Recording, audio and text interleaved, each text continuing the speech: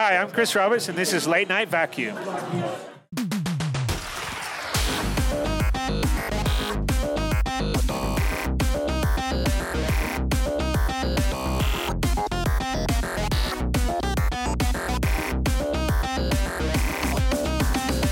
Welcome to the Late Night Vacuum. All right, hopefully this is streaming. Are we live on the internet? Let me look. I'm still offline. I'm going to refresh. Still offline. Gracchus went live 10 seconds ago. I'm going to refresh again.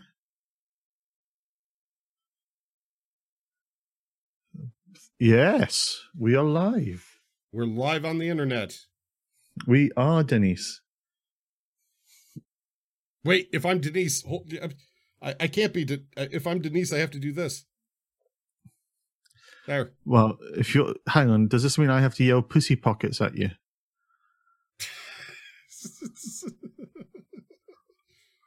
There, I'm hiding myself. That's the only way to do that. And transition. Whee! I like that I can do those now. Transition. Recording in Audacity too.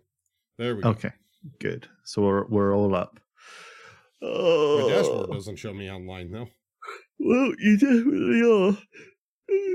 Yes, you played a video from before. Although, to be honest, I can check by my beard length, and I know that this is real. This is real time. My oh my! Live. And I'm gonna grab the thing.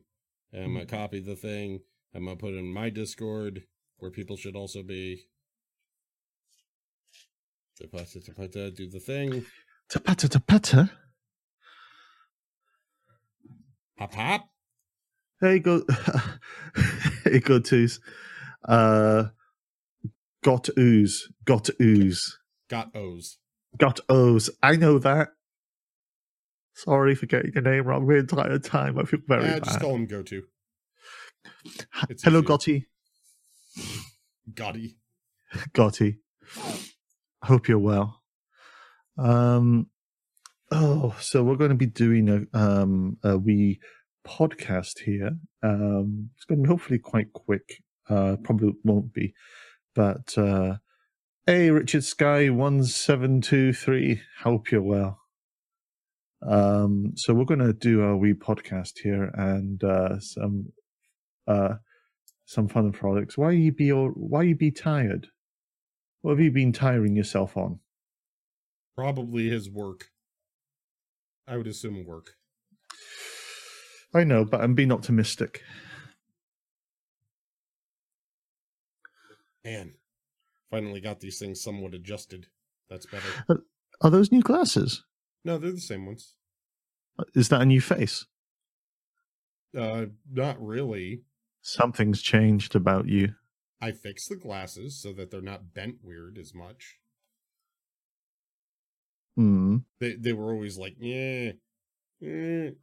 I think it's your beard and that t-shirt. They've finally managed to blend into each other with almost no visible join. 20 I have become one with the shirt. Problems. Yarp had a 24-hour shift yesterday and today had about 4 hours sleep. Oh dear God, that's so not good. I hope you're able to stick around for a bit, but see if you can get more sleep, sir. I have it on good authority that more sleep is good. And of course, like so many other amazing streamers lately, I can now announce I'm an affiliate. Yay! I have affiliate status. I was wondering when you were going to just gracefully lever that in. I'm gonna crowbar that shit in with a sledgehammer. Gracchus, what does the A in your name stand for? All of the letters stand for affiliate. Yeah. Oh, hey, Solus. Sleep good, work bad. You'll sleep easy tonight.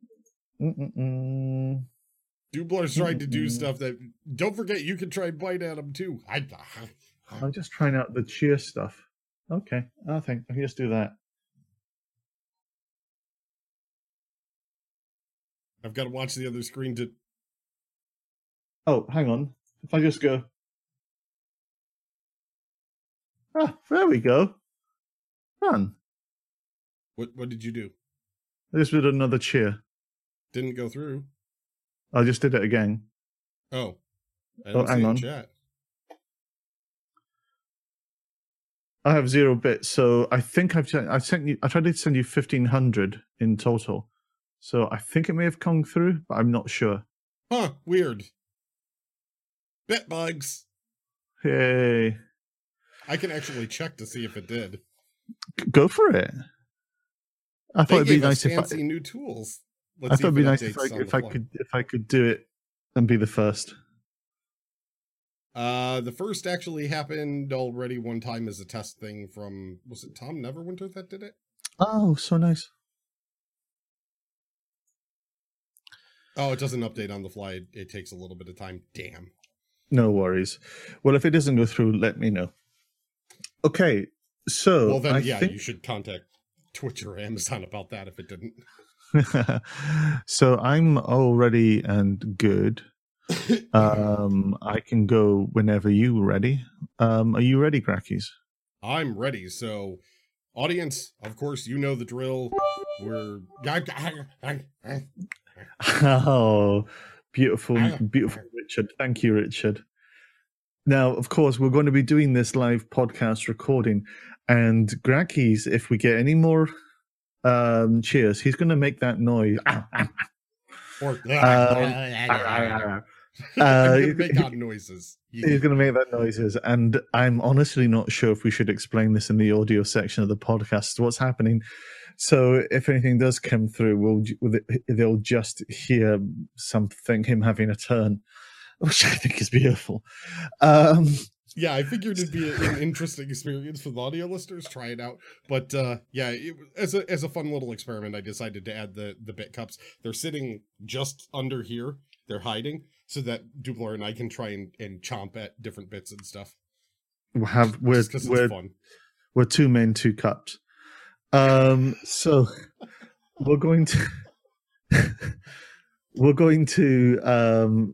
quick fade back out and back in, and then we'll be in the main show. We've got a few things to talk about, and we'll kind of take it from there. Sound good?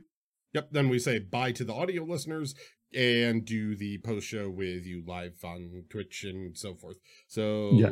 Here we go with the thing.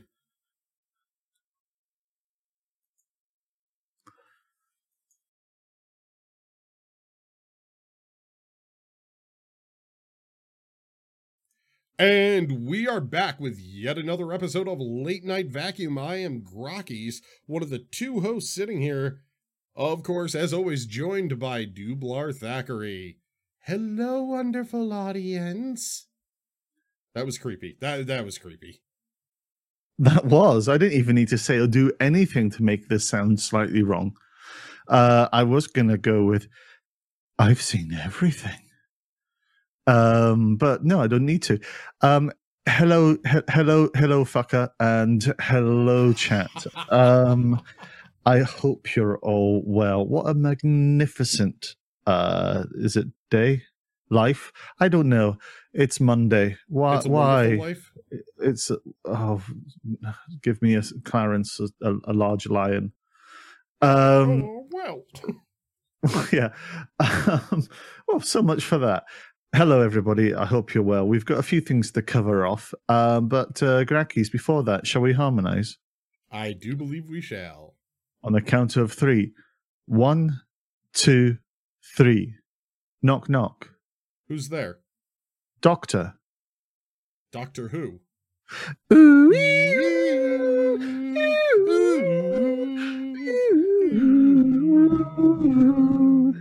I always imagine that's the sound dolphin makes while it's coming.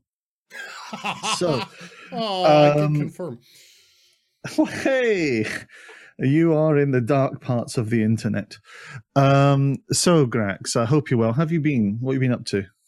I've been well. This weekend, I finally got to fulfill something I've been really wanting to get into more so on the scene myself, and I got to sit at the analyst desk of an esports tournament. Tell us more, sir. You talked about this previously, but now the event has actually happened. Can you talk more about it and give us a bit of an overview? Yeah, so this weekend was SC4, which is the Star Citizen Competitive Combat Club, but it's shifting a little bit because that way we can be more inclusive towards future items, such as racing. Racing isn't going to necessarily involve combat. So SC4, it's a great name. And we started what we're calling the Premier Series. So those are the tournament names. And this weekend was the Arena Commander 2v2. It was a big tournament. 19 teams entered, single elimination. So 2 teams fight it off in the brackets. If you get eliminated, you go into the elimination brackets. If you fall from there, you're out of the tournament. But if you're in the elimination brackets, you have a chance to make it to the end and then face off in the finals. That's pretty awesome. Now, I tried to tune in and I was cursing my internet because I was telling you this earlier. I had nothing. Even plain text web pages were impossible for me, so I could only barely tune in. But tell us about some of the things that happened in it and some of the high points and kind of what you took away from it, and also who won. Well, first I want to give big props to everybody that was also a part of this, which was I was joined on the analyst desk by Toys R Me and Captain Flint. Our 2 match callers, the shoutcasters for each of the games themselves, were done by Meyer and Fairasalt from the community. The Astropub was directing and producing from behind the scenes and doing all of the scene work. Yeah. We also had several other people like Malgos and Gully and so on, running a whole pile of work, not to mention all the referees. So there was a lot of work involved. So big thank you to everybody. Yes, Captain Flint, who just showed up in chat. Me? Yes. Me? Yes, you Captain. So the tournament was... The whole thing was honestly a highlight for me. Okay. There were some very, very exciting moments as things went along further, but the whole tournament, it was a highlight for me because it was the first time really getting... I mean, I had to cut the back of the shirt so it would fit right because I don't have a suit shirt that fits.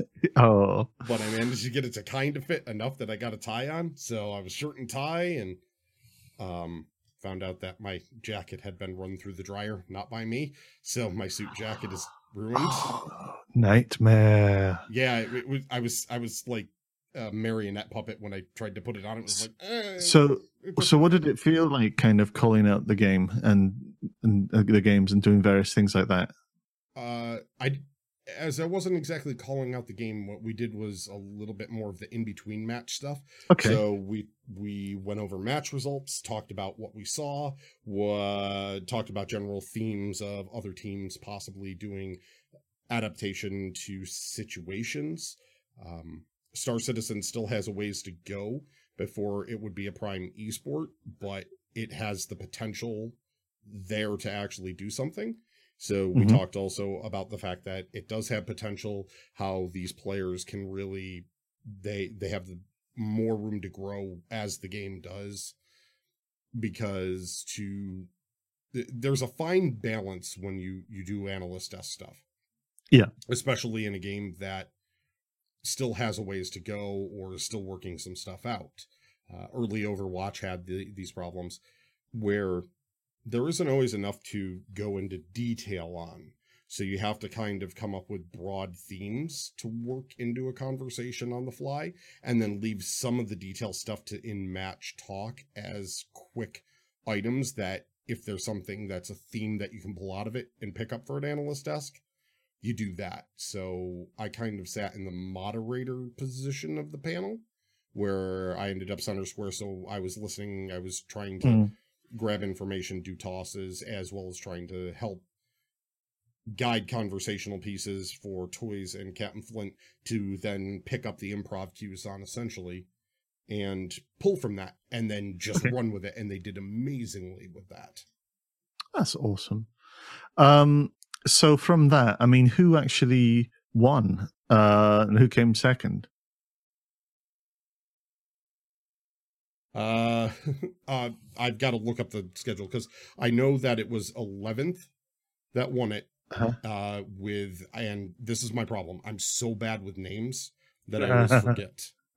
I forget team names. And I think it was Toucans was in second place. I'm trying to go get the actual final brackets right now. That's what I was looking for. Yeah. So Flint's giving some kind of his own thoughts and feedback on the event in the chat, saying that it would be nice to also include some more kind of critiques. But yeah, it's one of those kind of things where it's a developing form and people need just to kind of work out some of the kinks, I feel. But one of the things that I'm interested in is in terms of how the actual people performed. Were there any the players performed? Were there any big surprises, or did you see stuff that you were going like, "Oh, I'm making a note of that"? That was actually Toucans. Yeah. Okay. Yeah. So the final match was 11th. So that's 11th hour in organization, and it was Yannick and Singa were the winners. They also won the previous tournament, so they are completely undefeated in the SC4 tournament so far, and they've run the table both times. However, Toucans did give them a run for their money. It was Tor Matthews and Lundy, and Tor Matthews pulled out an amazing amount of play with gimbaled Super Hornet using M series weapons. Okay. So the M guns were the M guns were definitely a bit of a surprise there. There was also it didn't really work out for him, but I could see it working in a much, maybe say a 5v5 if we can eventually get up to that and get those running. A couple of people pulled out Buccaneers with neutron cannons. So N4s and N3s. Yeah. Was not expecting to see a Bucky with neutrons. That was not expecting at all. Hold me closer, Tiny Dancer, is how I would describe that. That would be something that would wreck you if it could get to you. Yeah. If the neutrons did a little bit more, they seem to be, I don't know, they seem to be working wonky still, possibly. Because there were a couple times where it looked like the shots might have possibly should have been landing and they weren't, but you try to gloss over that during live. So it's known there are bugs. It's known not everything's balanced and working fully yet, but that baseline potential is there. Very much so. We're having a fantastic discussion in chat about what the notion of an analyst is. Now, see, I didn't actually. When I think about analyst, I think about pretty much nothing to do with esports, since I don't really know or sports in general, because I don't really understand the term analyst as it fully kind of plays into that world. They analyze the scenarios going on, the setup between the teams, the things that players could be doing better.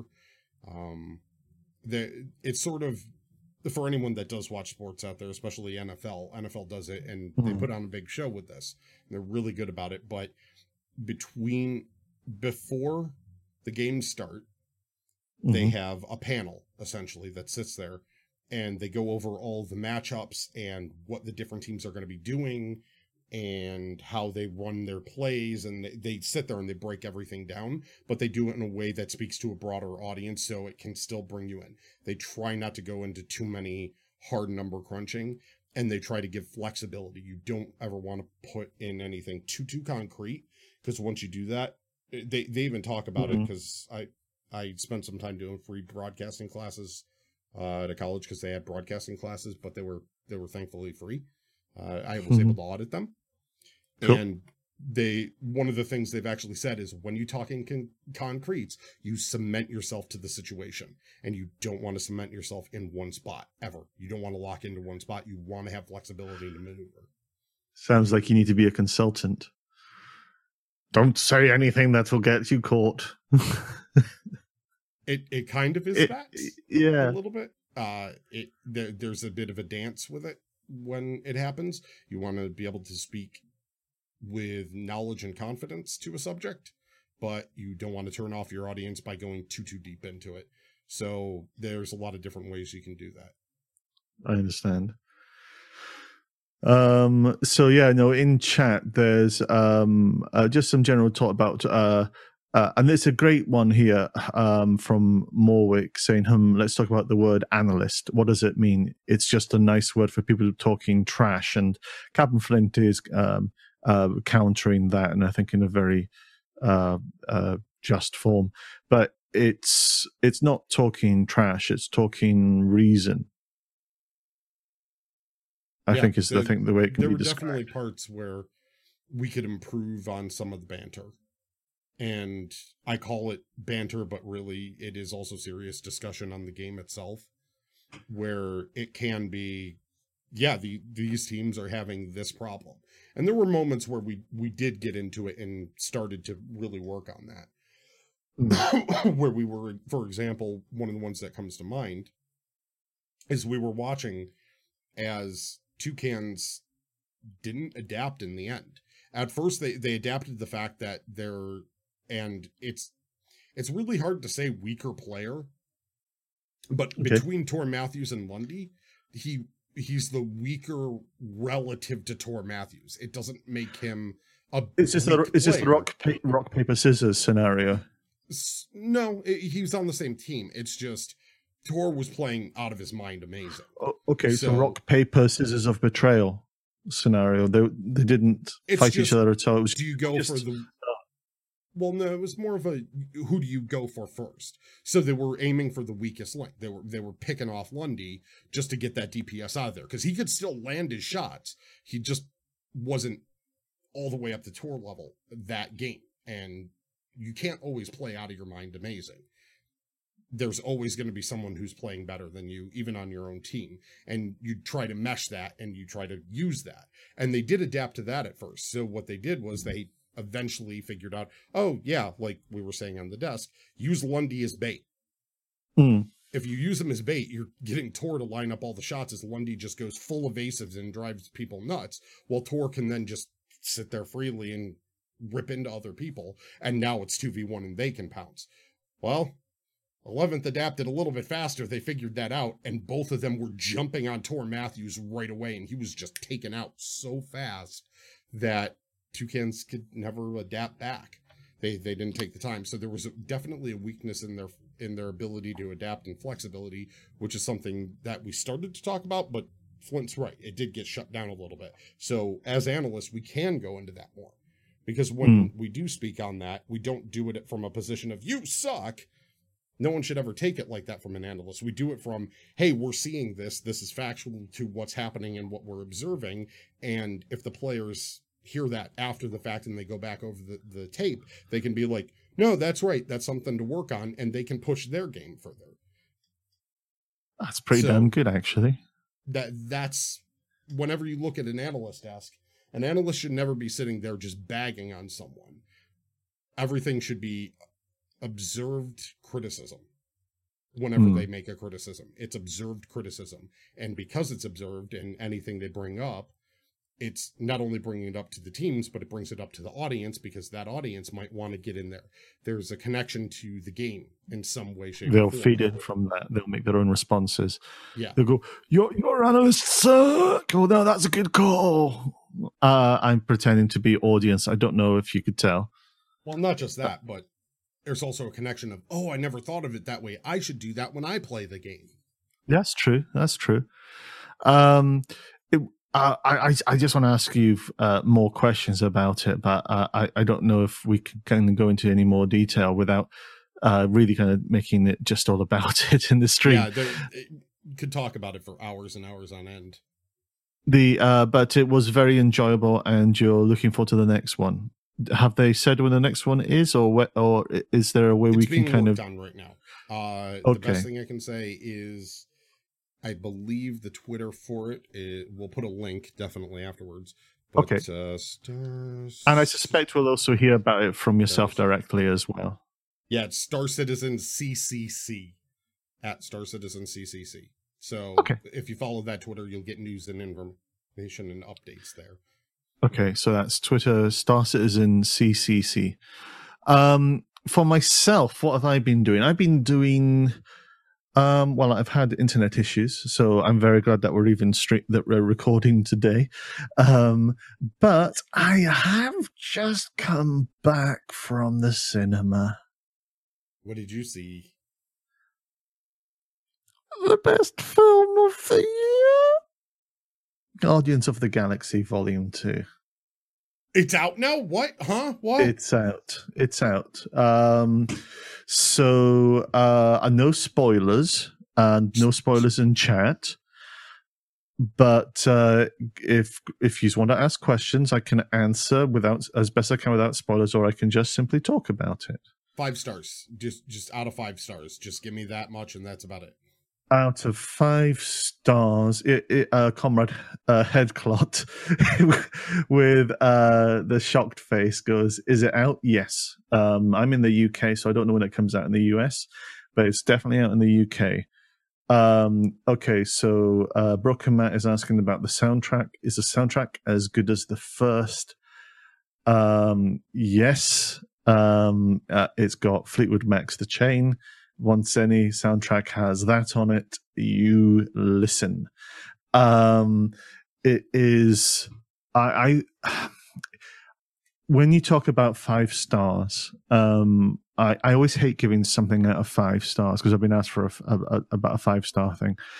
A scale of 1 to 10,000. It's way up in the 9,000s. The beauty. So when I think about Guardians of the Galaxy 1, I actually think about Iron Man. Iron Man was a film that without it, the MCU wouldn't really exist. Yeah. It didn't have everything, shall we say, going for it. It had a mostly ad lib script. It had a third tier character. It had Robert Downey Jr. just, this is a chance to prove himself. Everyone fought for him to bring him back in. It had all these elements, and then you put them together, and magic happens. Okay, the other MCU film where magic happens is Guardians of the Galaxy Volume 1. Yeah, that was magic happened. Yep.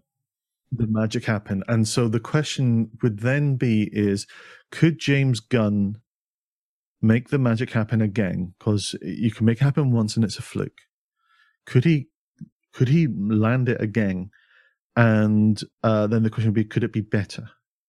So yes, the magic happens. Yes, he does it again. And he proves it wasn't a fluke. And it will differ from person to person, but myself and the friend who I saw it with, we both agreed that we found it better and more enjoyable than the first Guardians of the Galaxy. Oh my god! Okay, that's all I need to know. That's it. That's all I want to hear. Yeah. I don't. There's timing from Broken Matt going, wait, is this a euphemism? With me, most things can be taken both ways.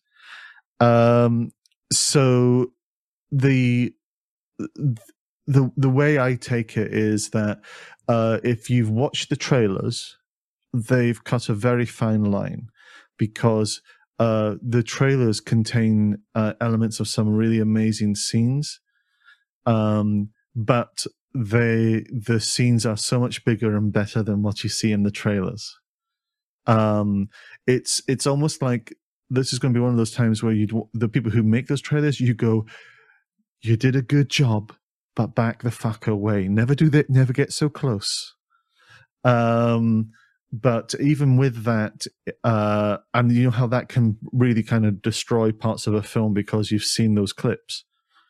It didn't destroy Guardians. Guardians is solid enough that it didn't destroy it. Thank you.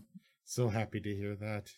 Such a fantastic science fiction, comedy, drama, adventure film. You feel that the Guardians 1, they completed their obligation to the MCU with the Infinity Gem, or Infinity Stone.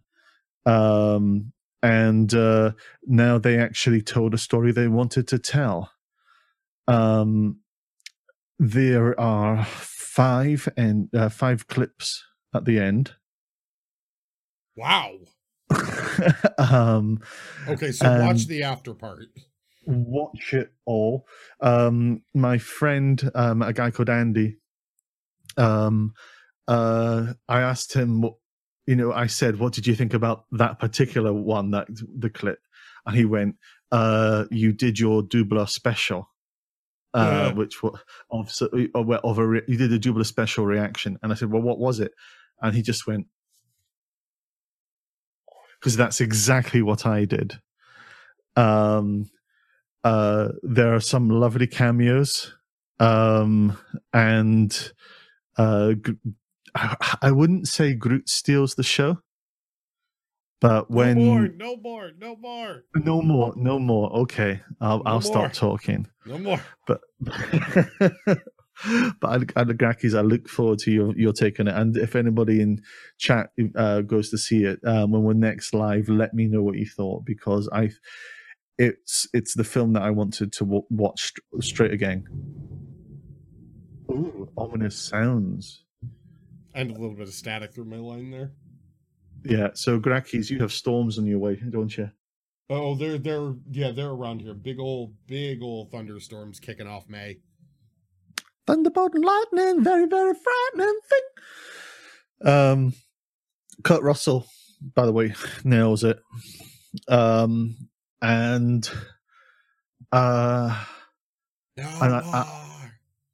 more. No, but Drax is awesome. They're all awesome. They're all so fucking awesome. Yeah.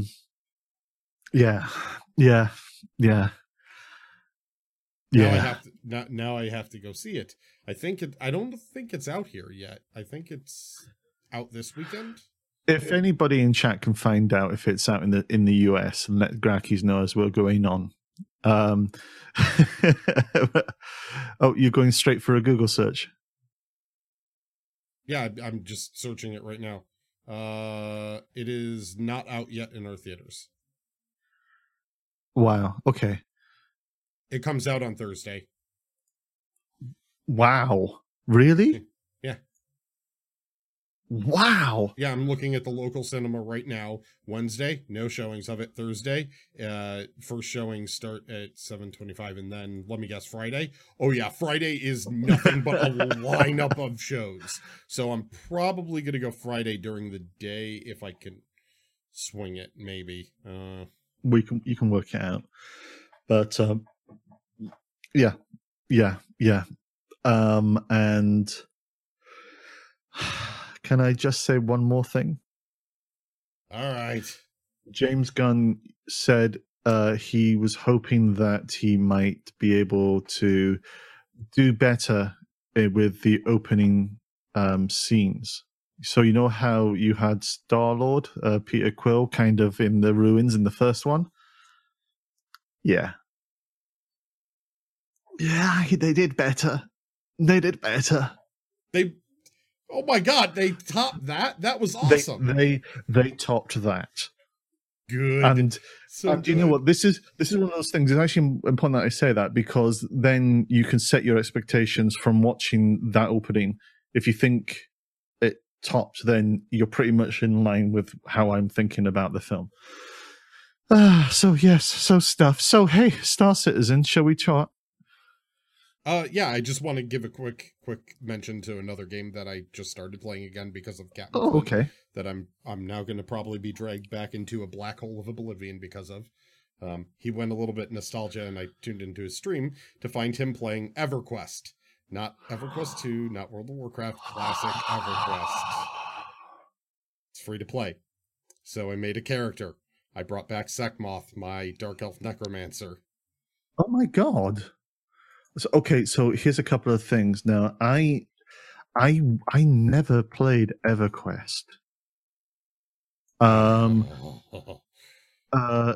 It released in 1999, if I'm correct. I had 6. Are you sure? Because I'm pretty certain it released around 1999, and that was the year I moved, I think, to. I think Oh no, I was was 96 or 97. I was living in New York at the time, and I was playing Tribes, but I never heard of EverQuest at that time. Was 19. No, yeah, it was 99. I'm seeing Captain When was Flint. I in high school? Oh yeah, it would have been 99. Wow, I had my high school dates wrong. For some reason I thought I was in high school in 97. Okay, I am so fucking old. I was a consultant in New York when it was in 1999. Yeah, I'm March so 16th, 1999. Captain Flint's reactions are join us, right. and then UO is what I was playing before that. And then what? Yeah, no, I never played. I was spending a lot of my time drinking, playing a bit of Tribes 2 when it came out, and drinking. I partied really fucking hard, and I missed a few years of gaming, so I never got onto EverQuest. So what? I'm getting shocked faces in chat, I think.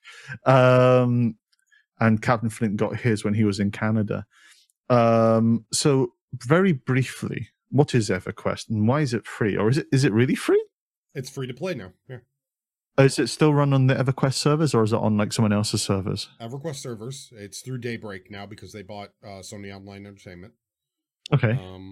EverQuest is one of the very first MMOs, along with Ultima. It is the first to do it from first person with a 3D built world, and it, even more than Ultima, really set the standard for modern MMOs. That was the game that really, really grabbed a major player base more than anything, expanded out with a lot of well-built lore and storylines and questing, and that is kind of what influenced how MMOs are, for better or worse.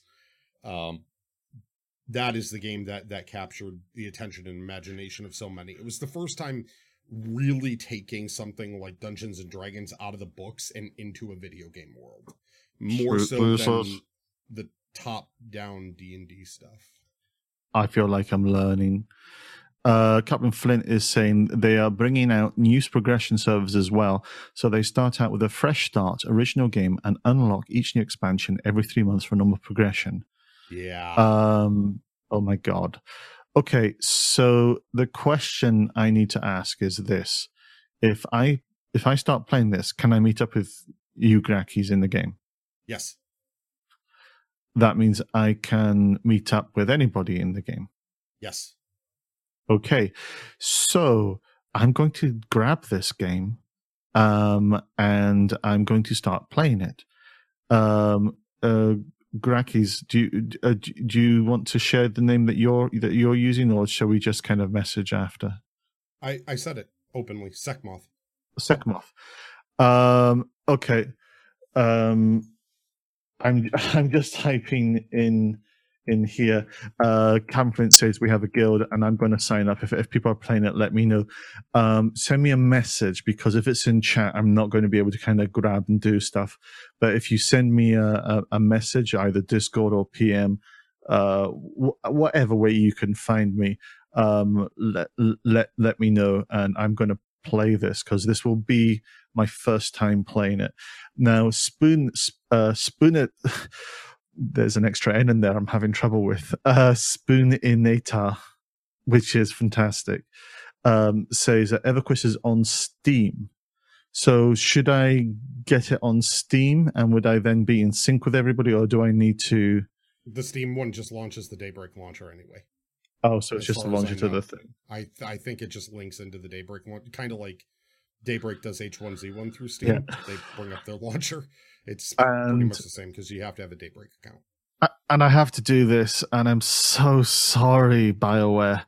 Captain Flint says, as soon as you get past the old graphics and janky animations, the beauty of the game shines through. And that's exactly what I said about Mass Effect Andromeda. I am such a bad person. Okay, so, wow, I didn't expect myself to be hearing about this game. I've known about EverQuest 2. I have friends who spent too much time there and had to get pulled out. Me too. Oh boy. So I'm looking forward to trying out EverQuest. So that's beyond awesome. I am so happy. I'm a little bouncy bunny. And this bouncy bunny wants to talk about Citizens of the Star Citizen. Now, previously, just before this recording, I was talking to Grakis and I wanted to read something out. We've had a lot of hot Banu love in the last episode and a bit of Late Night Vacuum, and we also had some convos happening with other people and information coming out from CIG, a lot of which makes me very, very happy. I now have a Banu Defender, because it's actually the one question that I'd like to ask is Banu Defender compared to a Glaive. It would be quite an interesting kind of descriptive take on the pros and cons of each. Particularly, I mean, one's more armored, but there's fast, agile. They've both got the same arm shapes. They've both got various kind of things in similarity. I'm very curious about the Tachyon cannon. It hasn't been said, but the question is it Banu Tech? And if it's not Banu Tech, could it be Kathrak? Yeah. It's also going to be, from what I'm hearing about it, it's essentially, it's not pure ray trace, what you call, oh God, what's it called? Hit scan. It's not a pure ray trace hit scan exactly, but it essentially works that way, which means if you're over the target and you click the button to fire, you hit the target. What? Yeah, it's going to be a little different than the other guns, which are projectile, from what I've heard so far. Oh, no, that's going to be interesting. I look forward to hearing more about that. Yeah, if they keep going that route and it isn't projectile and it does do that, that's going to be interesting to balance. Just a tad. That's going to be fucking amazing, though. Scary. But actually, one of the things that I was previously talking about was the notion of slavery and the Banu. And previously, I read at length from the guide by the UE into the Banu Protectorate, and Gore Blimey Governor. Oh, great! My PDF viewer has crashed. I'm doing a quick refresh. There was actually a section to the Universal Digest on the Banu Defender that I think is actually worth reading, if I may. Because as soon as I read it, I had light bulbs go off in my head. So with your permission, Graki, is it okay if I read a couple of paragraphs or so? Yeah. So this is from the Banu Defender PDF booklet. Fassa crumbs spray from Lin Sewell's mouth as he barks at his team. His reptilian hand lazily scrapes the bottom of the treat bag while he shouts, oblivious to the volume of his voice. Although Lin's tenor may deafen my human ears, his fellow Banu are not so sensitive. Cries reverberate from the various merchant stalls in the Yulin system, but to the Banu, whose species lacks an outer ear, all this clamour barely registers. Lin's joints groan as he eases onto a cargo container that's yet to be loaded. The average lifespan for the Banu ranges from 45 to 55 years, so at 43 years old, Lin is in the waning years of his life. But that life has been prosperous. The Banu define legacy by wealth accumulated over a lifetime. So from that piece, that's the bit where I went, holy fuck. The Banu have, say, 45, 55-year lifespans, which... They're Solarians. They're Solarians, to quote another game, yes. But it's like their engine burns fast. And they the idea of legacy and permanence can be deeply affected by that. When I then, so I'm just going to skim through for the next one.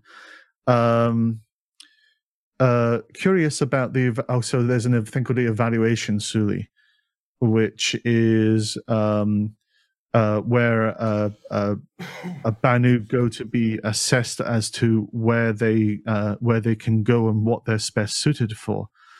And so this section says, curious about the evaluation Suli, I traveled to Tris to find where the prolific Lin first got his start. Like all Banu children, Lin was sold to an evaluation Suli shortly after birth. His time there was not only... So it goes on, but effectively, they have a culture where there is... everything's in the present, there's no history. They don't have strong familial blood relationship ties because they are in the communities of the Sulis. And they also have a system where they are sold as children into these into an evaluation Suli to find out what they're best suited at, which means that the Banu by themselves are a commodity. Yep. Their entire culture even makes them themselves a commodity. And they themselves as an individual, as a commodity. Yes, and they lack overall permanence because they don't even have a legacy to pass on to people of their own blood. They simply pass it into their own Suli. And all trades and agreements changes when the Suli changes. And that was like a kind of mind blow for me. Because I was now obviously slavery still very, very bad. But it would be kind of interesting to see if they view slavery or they're aware of slavery fully in the same way that we would view slavery, or whether or not they view what they're doing as just part of their culture. Could be some that view it as we view it and others that view it as, but it's in the present and we're, you can the show's valuation. Yeah, you can tell which ones they are because they'll have the thin black mustache that they'll, yeah, or they'll have the little parallel universe goatees to show that they're the evil version. But yeah, no, because it kind of gave me a better appreciation and also kind of clarified about how I was completely wrong how the Banu would operate a defender. Dear God, I was so wrong. But that was actually quite a oh fuck yeah moment in their culture, and I just wanted to kind of share that because I missed it on the first kind of go through. So hopefully other people have already kind of picked up on that. But I just wanted to say, yeah, that's quite an interesting cultural point that they had.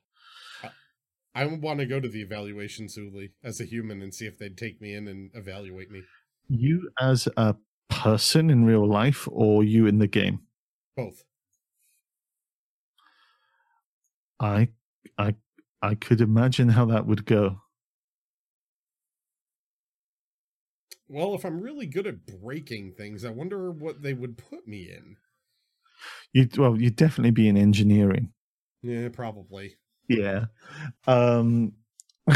It's like when I break this, we fall out of the world, and they go, "Do not break this."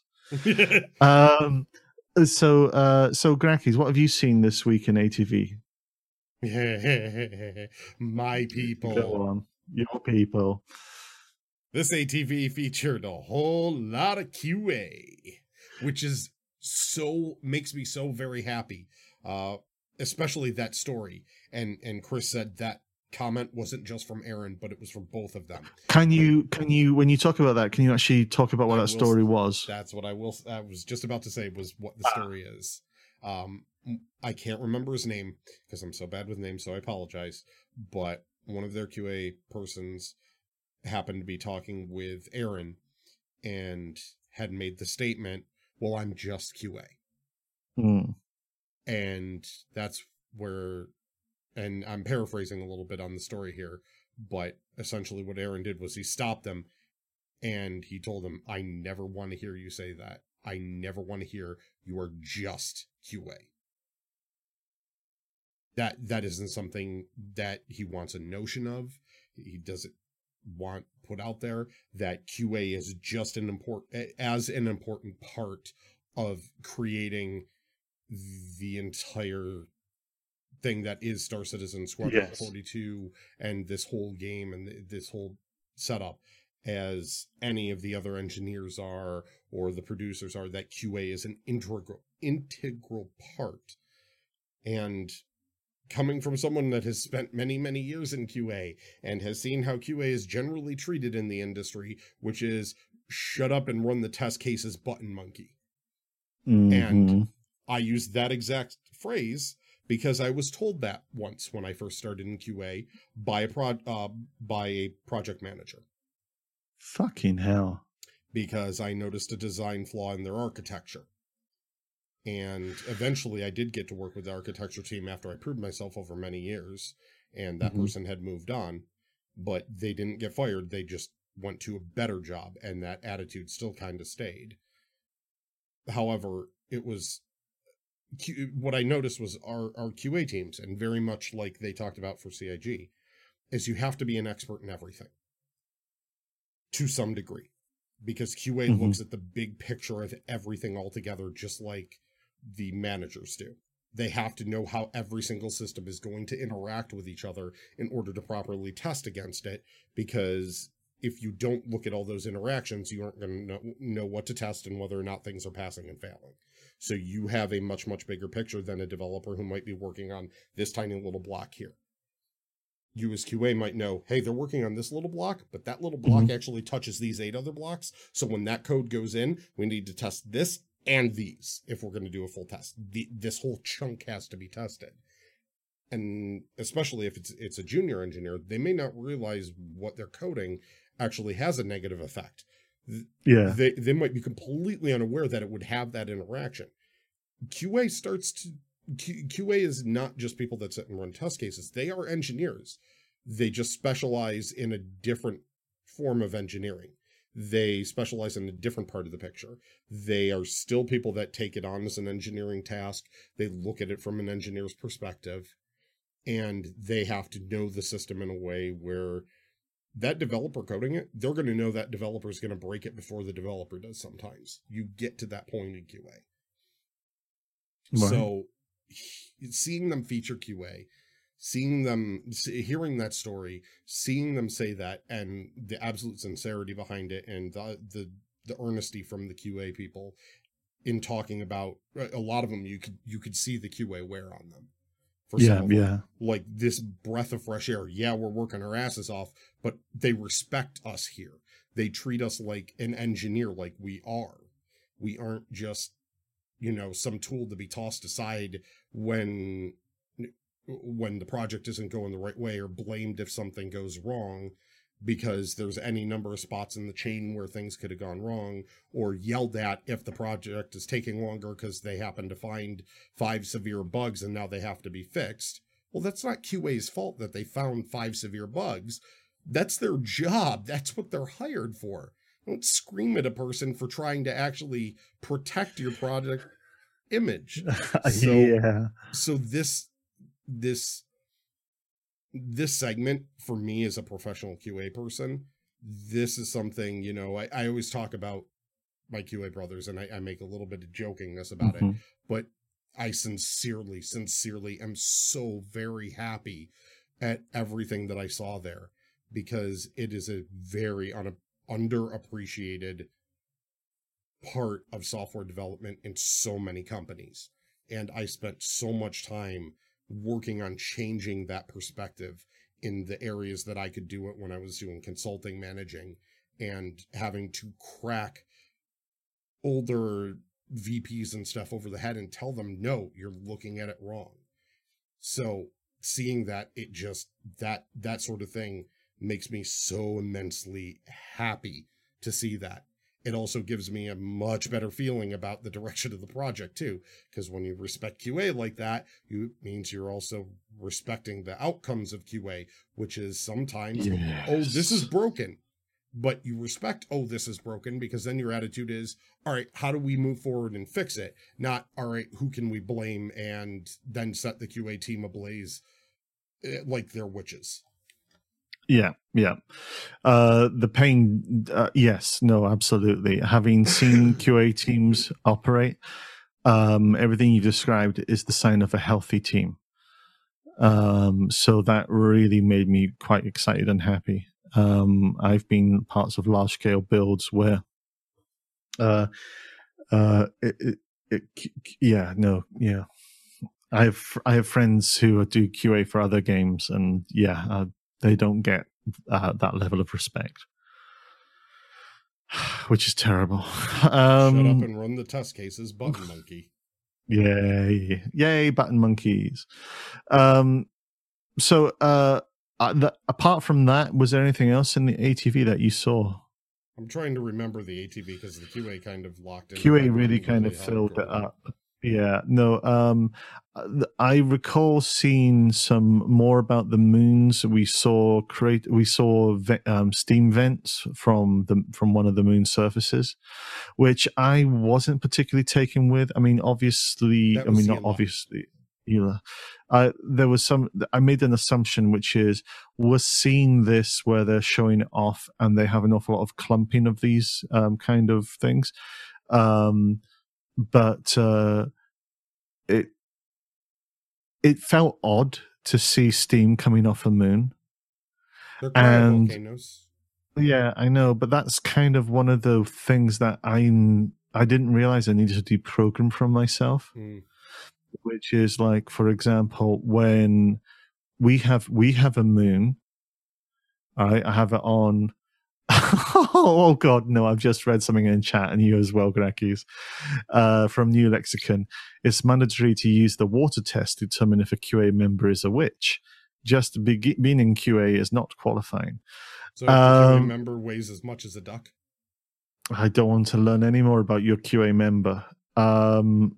So for me, it's like when I think somebody in the Reddit chat even posted a comment which is, well, where are the craters? And then I think that can be a very true observation. But equally speaking, are we used to how assumptive? And bear in mind, I don't be science. I look at the stars. I don't understand the stars. But I do understand that the moon is, along with a couple of other planets, is a lovely shield to protect us from things. So that there can and there have been impacts. So not knowing fully how craters can, well, okay. Are you doing is that to the chat or is it to me? No, that's you're sort of right. As the moon can provide a good shield depending on a few factors. One of those factors is the size of the moon relative to the planet. And we're talking moons around a gas giant here, so the size of the moon relative to the planet is actually quite a bit smaller. So the shielding, not necessarily as much because the pulls from a lot more. This is kind of what I'm kind of thinking at. I think we're actually thinking the same way, maybe, because I'm looking at the moon of the Earth rather than the moon of in-game. And I'm looking at what is it that I know about that particular moon, which is potentially generating biases in my expectations for what these moons should have. So there should be a few impact craters around there. I do want to see those. Because we've seen them with the surface sculpt thing, though they might not have shown them off right away. However, the cryo geysers, that's actually something for real science because we believe that that's going on around, what moon is it? The one with possibly the lakes of water underneath the frozen surface around Saturn, is it? I'm trying to remember. Is it around? Where the hell is it? There's one of the moons that we think that there's essentially big old frozen lakes, but there could be pockets of erupting. Is it methane lakes or water lakes? Oh, Essentially liquid under a frozen surface that with gas bubbles that come up as it comes into position with a star. Are we talking Titan? Eruption. Yeah, I think Titan. Okay. And as Broken Matt says, yeah, mate, the moons in our own solar system vary from everything really cryo to full-on plate tectonics. I misread that initially as electronics, and frankly, I thought Cybertron had happened. And Captain Jimmy Dean is, of course, focusing on the methane moon. I think that is Titan. I think Titan's methane lakes underneath, isn't it? Frozen. I'm just loving the entire image of a methane moon and trying not to become a school child again. Yeah. Okay.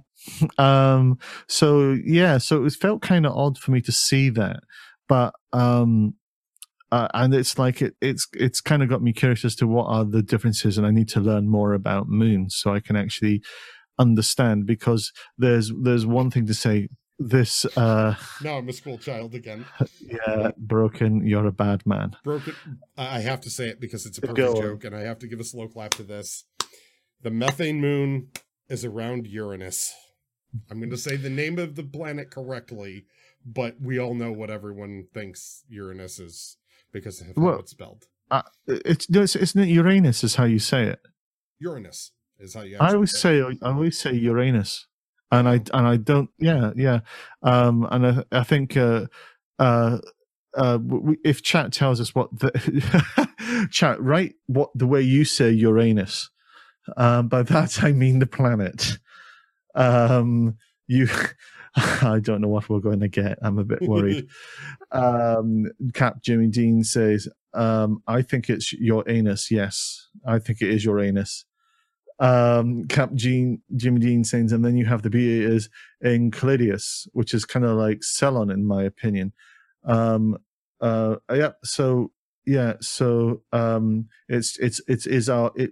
so far we do have a lot of our anus coming through. I can't put these words together and remain wholesome. We're never wholesome. Oh dear. So from that it was kind of interesting for me because that made me aware of what my assumptions are and what my lack of knowledge is, and then kind of curious as to how far and how deep CIG have actually thought about this. Are they going to have some craters? Are they going to do various odds and sods? How are they going to map and understand the kind of the croppings? Because when you have a moon that's, shall we say, somewhat desolate, which is what these moons in essence will be, when you have the little kind of, is it cryo, how do you describe the volcano? It's a cryovolcano. Essentially, it's some sort of liquid, something that is cold enough to be put into a liquid form, but still freezing cold, essentially, to us if we were to come in contact with it. But because of a gas pushed underneath it, it erupts into a geyser. So it's a cryovolcano. Right. So this ice geyser, this cryovolcano. So are we going to see that kind of? What other kind of distinct features that would a moon have, for example? So if you only have one thing, which is the volcano, the geyser, do you pepper that everywhere and that becomes part of the generic nature, or is that kind of clumped into certain kind of regions or areas, or how are they kind of going to kind of pace that out? Maybe we were seeing a really big crater there in just a small section. So if they showed it further off in the distance, it had these big, like, scooped walls somewhere. So that down in the bottom of this crater, it had created these geysers in sort of like almost I'm trying to remember, a caldera. That's the term. Yeah. So in almost an ice geyser sort of caldera situation like we would have here with Yellowstone. Mm-hmm. So that impact could have created a caldera, and we just weren't seeing the rest of it. They could do it in sections like that, so you would get pepperings there to go see it. Then it would be sort of a point of interest to go to that crater to check out the geyser caldera. Mm-hmm. And then maybe they'd be peppered here and there a little bit elsewhere, but that would be a cool like spot to go to. And then maybe over here you got some like a crashed ship graveyard. And there's a lot of ways that the designers could do it. And these are only the first version that they're putting in. They can obviously add more and flesh them out different. And they'll learn as they go as to heat maps. Heat maps are going to be huge. Player locationing heat maps. So wherever the players travel to and how they travel, those are going to drive ways that they then shift design of creation of the planets. And it would be interesting to see that. And also, and I don't know if they can do it, the why they travel. So if there's objectives or markers or things, it'd be interesting to see what pulls people to things. So if it's going to be people to people, or people to ships, or people to a base with something in it, it would be for me not just that they go to that base. It's like if they go to that base or they know what's in that base and they keep going to those bases, those would also be very, very nice kind of plentiful triggers, as it were. I'm trying to think of what else did I see that caught my eye in ATV. There is one thing I wanted to say on the moons real quick, of course. The moons. There's definitely just one more thing I wanted to mention on the moons. You said it was sort of changing your thinking around it, yeah? Yeah. Endor. Oh, you. Endor's a moon. That's a very vibrant moon. Yes, that's fairly true. Not to mention Yavin also, technically. But were they scientifically accurate moons? I think. Yeah, was Yavin a moon around the gas giant there, or was it just... No, I think it was Yavin 4. Yeah, it was fourth planet out, I think. Or was it the hang fourth on. Moon around maybe it was a moon. Maybe it was a moon around Yavin 4. Yeah, I can't remember if it was also a moon. That's one I don't remember, but we all know it's the forest. We need to go back to the we need to go back to the videotape to get confirmation, and then the referee can put his arms up. The VHS. The VHS. The only edition that counts. Yeah, but I kind of hope that when 3.0 comes out, that CIG do some kind of introductory welcome to the moons of Stanton. And they'll I want a Star Tours style tour of the system. Well, yeah, that would be actually pretty fucking lovely. But yeah, the chat is now talking about what anything can be a moon if you try hard enough. I think there's other qualifications to making a moon. I was thinking about dildos. So out of nowhere. No, anything can be a dildo if you try hard enough. No, it's out of somewhere, and hopefully you've got the angle right. So, Grakis, have you anything else you want to kind of? I've seen some people in chat going, hello, we'll say hello to you.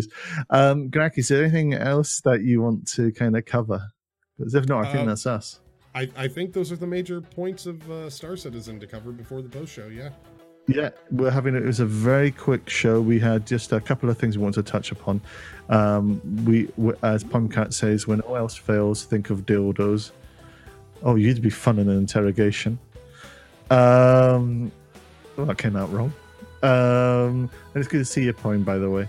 Okay, so we're about to go into a wee post show, and we'll just kind of hang out for a bit and chat. So we're going to go dark, and then we're going to come back in a couple of seconds. So, Grakis, where can we find you? You can find me, as always, on twitch.tv/Grakis, Grakees, as well as Twitter, YouTube. Essentially, do a Google search for me and find my nudes. And you can find me at twitch.tv.com.net.org Doubler Thackeray. That's DOUBLARTHACKERY. And if you can't type that in, just go to twitch.tv/Grakees at GRAKEES. And with that, we'll see you next time. Bye. Bye. Post show.